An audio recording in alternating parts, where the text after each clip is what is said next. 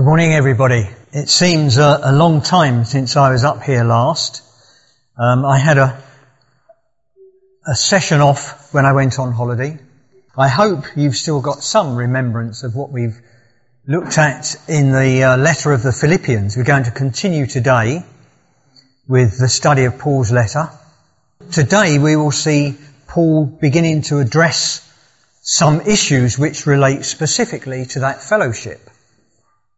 Previously, you may remember, we've looked at many exhortations which Paul gave to the Philippians, which I said can easily be applied to any modern day fellowship to encourage them in their walk with the Lord Jesus. So when we look at the specific issues within the Philippian church, we may have to look a little bit harder and deeper to learn from those experiences and thus derive benefits for ourselves. These can then be applied, as much the same as the exhortations, to our own lives and circumstances. But first of all, I'd like to remind you of a scripture. Some of this might seem, some of the Philippians that we're going to look at today might seem a little bit boring. But let me remind you of a scripture that Paul said to Timothy in his second letter, 2 Timothy 3:16 and 17. All scripture is given by inspiration of God and is profitable for doctrine, for reproof, for correction, for instruction in righteousness, that the man of God may be complete, thoroughly equipped for every good work. So there's always something that you can draw out of Scripture, something you might hear. I should have prayed first, shouldn't I? Let's pray now. Lord Jesus, we do thank you for your word, and we thank you that it is a living word. We thank you for your Spirit who enlightens us. And we pray now, Lord, that we would hear what you're saying to us today. We do pray, Lord, that your word will speak to us. In Jesus' name we ask it. Amen. So, sorry about that. Should have prayed first, shouldn't I? The next two passages then that we will look at concern Paul's commendation of Timothy to the Philippians and his praise for Epaphroditus, who was, of course, you will remember, a member of the Philippian fellowship. And he was sent from Philippi to Rome, bearing a gift for Paul's ministry. And he was also commissioned by the Philippians to stay with Paul and serve him in that ministry. So our first reading, we're going to have quite a few scriptures today, not just from Philippians, but I think they're all encouraging. We're going to start with Philippians 2, verses 19 to 30. Philippians 2, 19 to 30. And this is continuing from where I left off in January it was now. No, not January. Where are we? Yes, it was January, wasn't it, when I spoke last? But I trust in the Lord Jesus to send Timothy to you shortly, that I also may be encouraged when I know your state. For I have no one like-minded who will sincerely care for your state. For all seek their own, not the things which are of Christ Jesus. But you know his proven character, that as a son with his father, he served me in the gospel. Therefore I hope to send him at once, as soon as I see how it goes with me. But I trust in the Lord that I myself shall also come shortly. Yet I considered it necessary to send to you Epaphroditus, my brother, fellow worker, and fellow soldier, but your messenger and the one who ministered to my need, since he was longing for you all and was distressed because you had heard that he was sick. For indeed he was sick, almost unto death, but God had mercy on him, and not only on him, but on me also, lest I should have sorrow upon sorrow. Therefore I sent him the more eagerly, that when you see him again, you may rejoice, and I may be less sorrowful.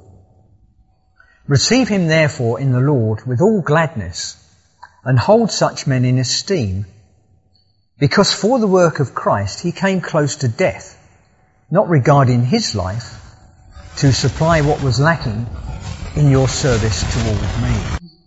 Now, with regards to Timothy, we take each person separately. With regards to Timothy, I think it may be useful to remind ourselves about the founding of the church at Philippi, which was about 10 years previous to Paul sending this letter. You can read about that in your own time in Acts 16, but I'll bring some points out of it now.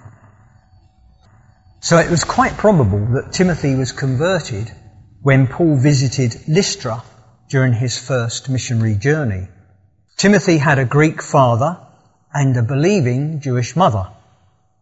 When Paul returned to Lystra on his second missionary journey, which was a couple of years later, he found Timothy described thus, well spoken of by the brethren at Lystra and Iconium.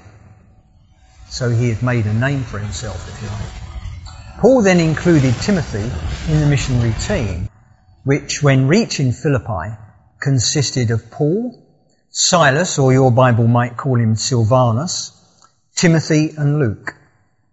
And as you may remember, the stay in Philippi was quite short, and the cause of the termination was brought about by Paul commanding a spirit to come out of a fortune-telling slave girl. This, of course, deprived her owners of an income source and eventually led to a great commotion being stirred up and the imprisonment of Paul and Silas. Now, just as an aside here, this is an interesting thing, but it's totally irrelevant, I think. Well, it's not perhaps irrelevant. As an aside, some wonder why Timothy and Luke escaped imprisonment. Has anyone ever wondered that? No? Okay. Well, one possible explanation, and this could be pure fancy, but it could be that Paul and Silas were Jewish and looked like Jews. And Luke was a Gentile, and Timothy, as we just heard, was half Jew and half Gentile. And it's most likely that they both looked like Gentiles. Now, Philippi, of course, was a Roman colony, and there was an undercurrent of anti-Semitism throughout the Roman Empire.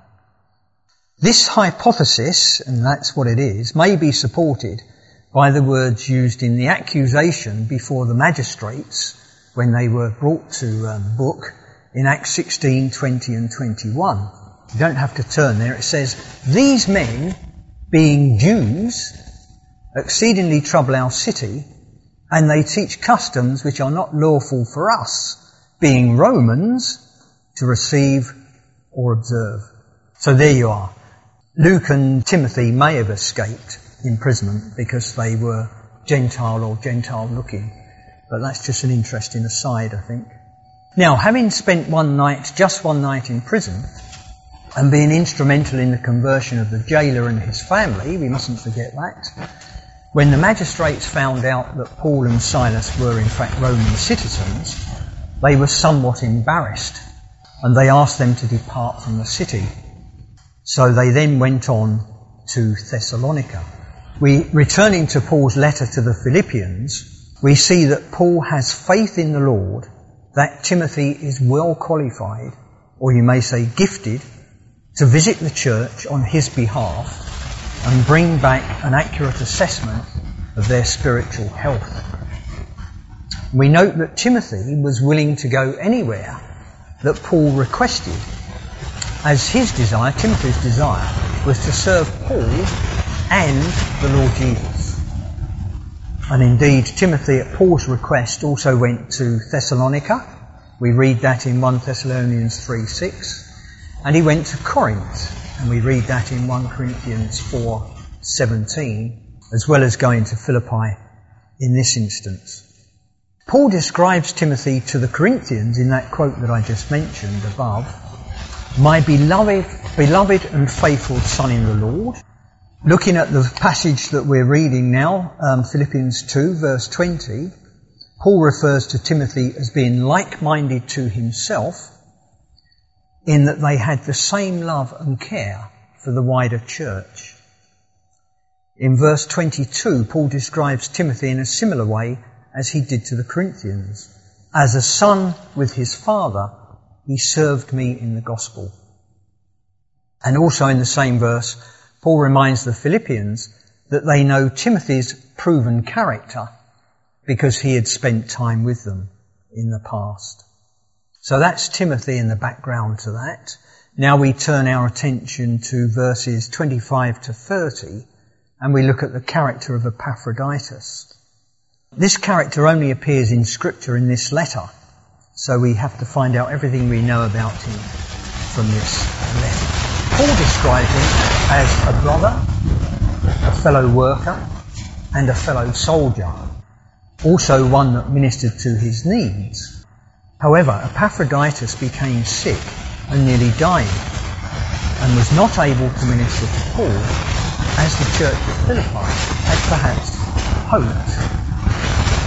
Now if you read between the lines, which is dangerous with Scripture, if you read between the lines, it seems that the fellowship at Philippi was somewhat disappointed and let down probably that Epaphroditus had fallen ill. On the other hand, Paul appears to have everybody's heart. We see in there that Epaphroditus appeared to be wanting to return home because of his illness, and Paul wishes to send him back.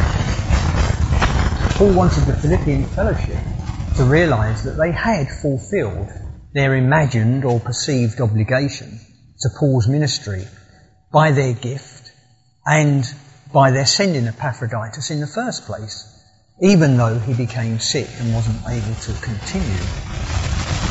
Paul also wanted the fellowship to receive Epaphroditus back with all gladness, knowing that Paul had been helped in the short time that he had been there, and that he would be at peace knowing that Epaphroditus was back among his own people, those that he loved in Philippi. So what lessons can we learn from these accounts of Timothy and Epaphroditus? Some things that may have spoken to you, I don't know, but things that spoke to me when I was studying this. Questions that you can ask yourself. Are we willing to go anywhere the Lord may be calling us to go, in the way that Timothy was willing? Do we have a wide love and care for the Church of Jesus Christ? Do we have a proven character? Timothy's character was proven, you remember, by his previous actions. And if you think about Epaphroditus nearly dying for the sake of the gospel, do we regard the work of Christ more than we regard our own lives? Just a few of those things I've mentioned there. There may be others. Now let's go to chapter 3, where Paul warns against legalism. And this is probably the first real problem that we've encountered in this letter. So chapter 3, we're going to read verses 1 to 16. Finally, my brethren, rejoice in the Lord. For me to write the same things to you is not tedious, but for you it is safe. Beware of dogs, beware of evil workers, beware of the mutilation. For we are the circumcision, who worship God in the Spirit, rejoice in Christ Jesus, and have no confidence in the flesh, though I also might have confidence in the flesh. If anyone else thinks he may have confidence in the flesh, I have more so. Circumcised the 8th day, of the stock of Israel, of the tribe of Benjamin, a Hebrew of the Hebrews. Concerning the law, a Pharisee. Concerning zeal, persecuting the church. Concerning the righteousness which is in the law, blameless. But what things were gain to me, these I have counted loss for Christ. Yet indeed, I also count all things loss for the excellence of the knowledge of Christ Jesus my Lord, for whom I have suffered the loss of all things, and count them as rubbish, that I may gain Christ and be found in him, not having my own righteousness, which is from the law, but that which is through faith in Christ, the righteousness which is from God by faith, that I may know him and the power of his resurrection and the fellowship of his sufferings, being conformed to his death, if by any means I may attain to the resurrection from the dead. Not that I have already attained or am already perfected, but I press on that I may lay hold of that for which Christ Jesus has also laid hold of me. Brethren, I do not count myself to have apprehended, but one thing I do, forgetting those things which are behind and reaching forward to those things which are ahead, I press toward the goal for the prize of the upward call of God in Christ Jesus. Therefore, let us, as many as are mature, have this mind, and if in anything you think otherwise, God will reveal even this to you. Nevertheless, to the degree that we have already attained, let us walk by the same rule. Let us be of the same mind. Okay, quite a long passage. Now, the first comment to make is about the word finally in verse 1. Some speculate that the letter to the Philippians was in fact several letters put together, and that this word finally was the ending of the first of those short letters. However, there is no real evidence for this, and the expression, finally, could also mean furthermore or in addition.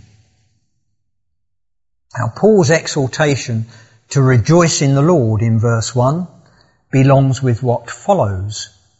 His readers are to maintain the joyful spirit typical in this letter, even though Paul now deals with some unpleasant matters. Joy and rejoicing, just as an aside, are mentioned about 18 times in the letter, and it's referred to, as you probably remember, as the joyful letter, and twice in this passage. So joy, we spoke about joy earlier, didn't we? The joy of the Lord is our strength. The second half of verse 1, these words, for me to write the same things to you is not tedious, but for you it is safe, could be interpreted in at least two different ways, possibly more.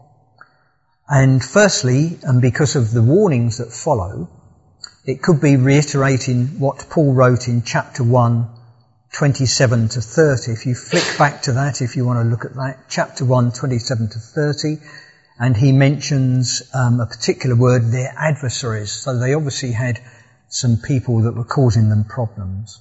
A second interpretation could be we're referring to going over sound doctrine, the basic truths of the Christian faith, if you like, the bread and water of life.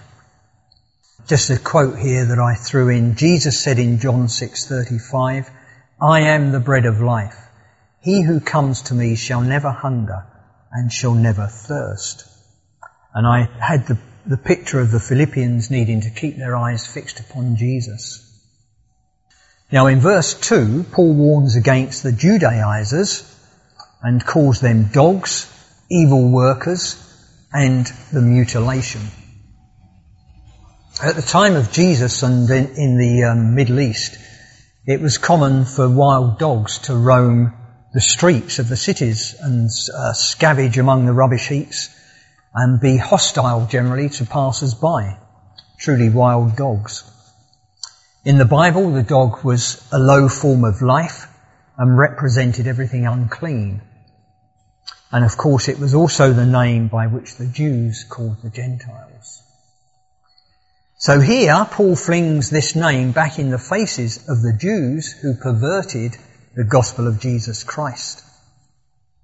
The Judaizers were quite sure, and indeed prided themselves, as being workers of righteousness. They were blind to their own religiosity and the grace of God. In Paul's eyes, they were evil workers because their teaching took people away from God, rather than bringing them nearer to God. They tried to please God by their own efforts and rejected the work of Jesus upon the cross.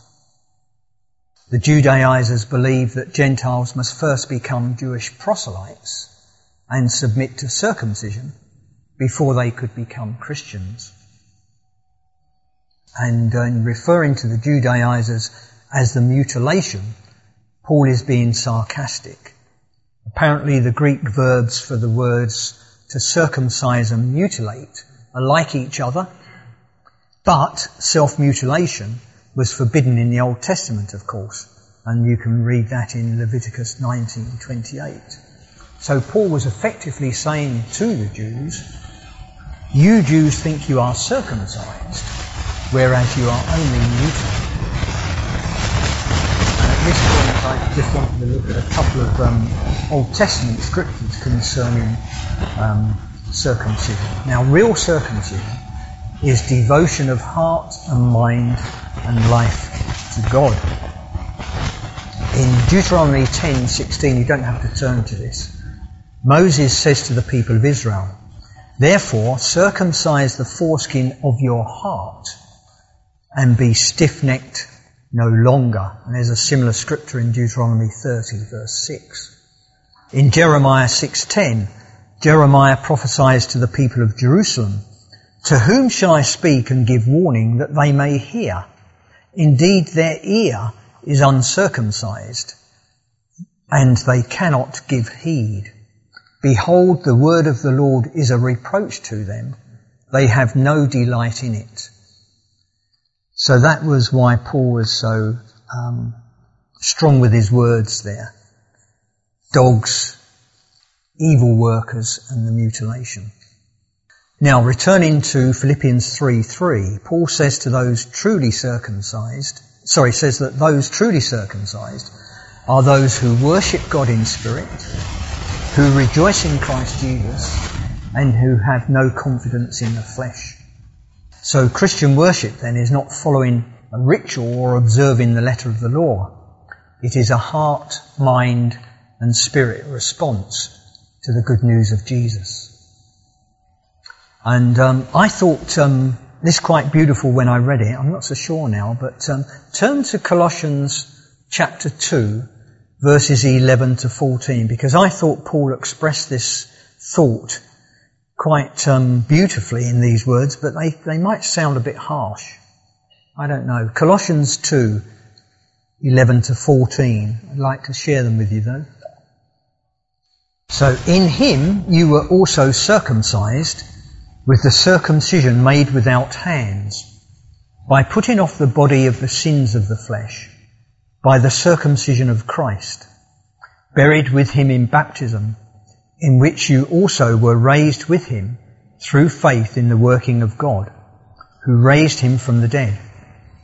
And you being dead in your trespasses and the uncircumcision of your flesh, he has made alive together with him, having forgiven you all trespasses, having wiped out the handwriting of requirements that was against us, which was contrary to us, and he has taken it out of the way, having nailed it to the cross. I thought that was quite moving actually when I read that. So back to Philippians 3 verse 3. Rejoice in Christ Jesus, is better than faith and boast in Christ Jesus. As humble believers, we should only boast of what Christ has done for us. Our only pride should be that we are individuals for whom Christ has died. Having no confidence in the flesh is recognising the fallen human nature and understanding that we can only be saved by placing our faith in the grace and mercy of God and the love of Jesus Christ. By contrast, the Judaizers put confidence in their own righteousness, believing that certain ceremonies and rituals were necessary for salvation. Now in verses 4 to 7, Paul lists his fleshly attainments as a Jew before he met the risen Lord, of course, effectively boasting of his good pedigree and self-righteousness. However, when he did meet the risen Christ and believed, Paul in verse 7 counts his many gains a loss in the face of Jesus. Paul was convicted by the Spirit that the only righteousness that brings salvation is that obtained through faith in Jesus Christ, the Son of God. And moving on to verses 8 to 11, Paul then describes the benefits that accrued to him when he came to Christ. The knowledge of Christ in verse 8, and Tom's mentioned this before and over the past few weeks, I'm sure, is simply not to know about Christ, but to know personally by experience. And for Paul, the knowledge of Christ Jesus as his Lord was an intimate relationship with Christ. It began at his conversion and was a growing relationship as Paul continually trusted in Jesus and obeyed him. Paul describes in verses 9 to 11 what this growing intimate personal relationship with Jesus means to him, and in turn should mean to all believers. So Jesus came to save us from sin and make us right with God the Father. That's the foundation, isn't it? When we are in Christ, his righteousness is imputed to us. This righteousness is received through faith in God and faith in his Son, Jesus Christ, the righteous one, as John calls him in 1:2:1. Jesus Christ, the righteous one. The power of his resurrection tells us three things about our relationship with Jesus. These are Paul's thoughts, by the way, but they should also be ours. He will be with us in this life through his Spirit who indwells us. Our bodies are the temple of the Holy Spirit. Paul's words in 1 Corinthians 6:19. His resurrection is the guarantee of the life to come. Again, Paul's words in 1 Corinthians 15 verse 20 and following. And his resurrection is the guarantee that the risen Lord is always with us. Jesus' words from Matthew 28:20, I am with you always to the end of the age, and Paul's words again from Romans 8:38 and 39. Those quotes are in my notes, so you'll see those. The fellowship of his sufferings meant to Paul that when he suffered, he felt as if he was sharing in the sufferings of Christ. It was a privilege to suffer thus, not a penalty, and it brought him closer to Christ. And you get that wonderful list, severe list of Paul's sufferings in 2 Corinthians 11:22 and following. You can look at those when you're at home and just see how much he did suffer. Now in verses 12 to 16, the final section of this reading, Paul talks about pressing on, laying hold, apprehending, reaching forward and pressing towards the goal. The goal that he refers to is none less than being Christ-like. And we get this from his letter to the Romans, chapter 8, verses 28 and 29. I think it's good that you read this now, or you look at it when I read it.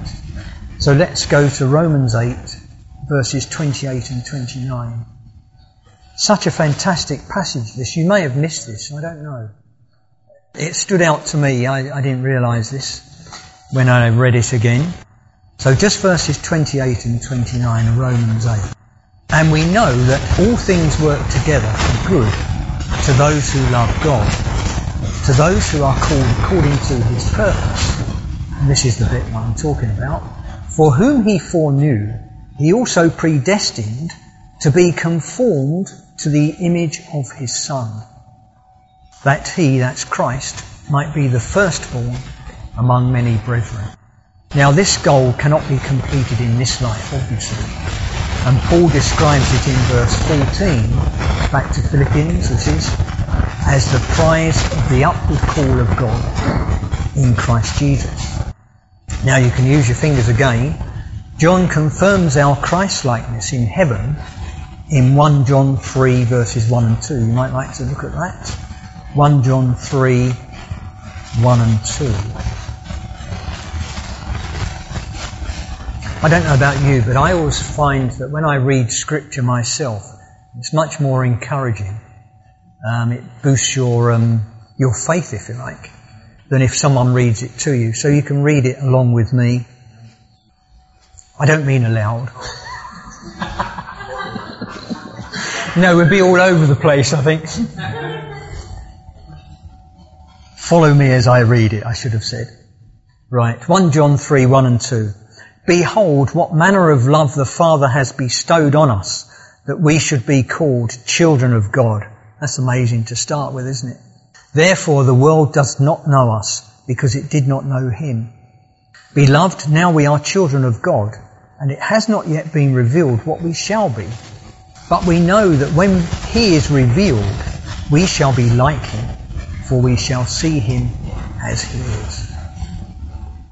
Now, meanwhile, during our time on earth, we should seek the purpose for which Christ has called us. We should forget what we may have already achieved and look for continued growth and maturity in our spiritual lives.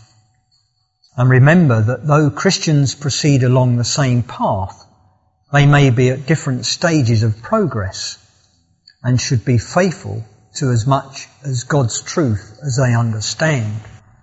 And we are to walk the walk with the heavenly prize in mind and seek to progress in our sanctification. Paul calls that working out our salvation, doesn't he, in an earlier part of Philippians.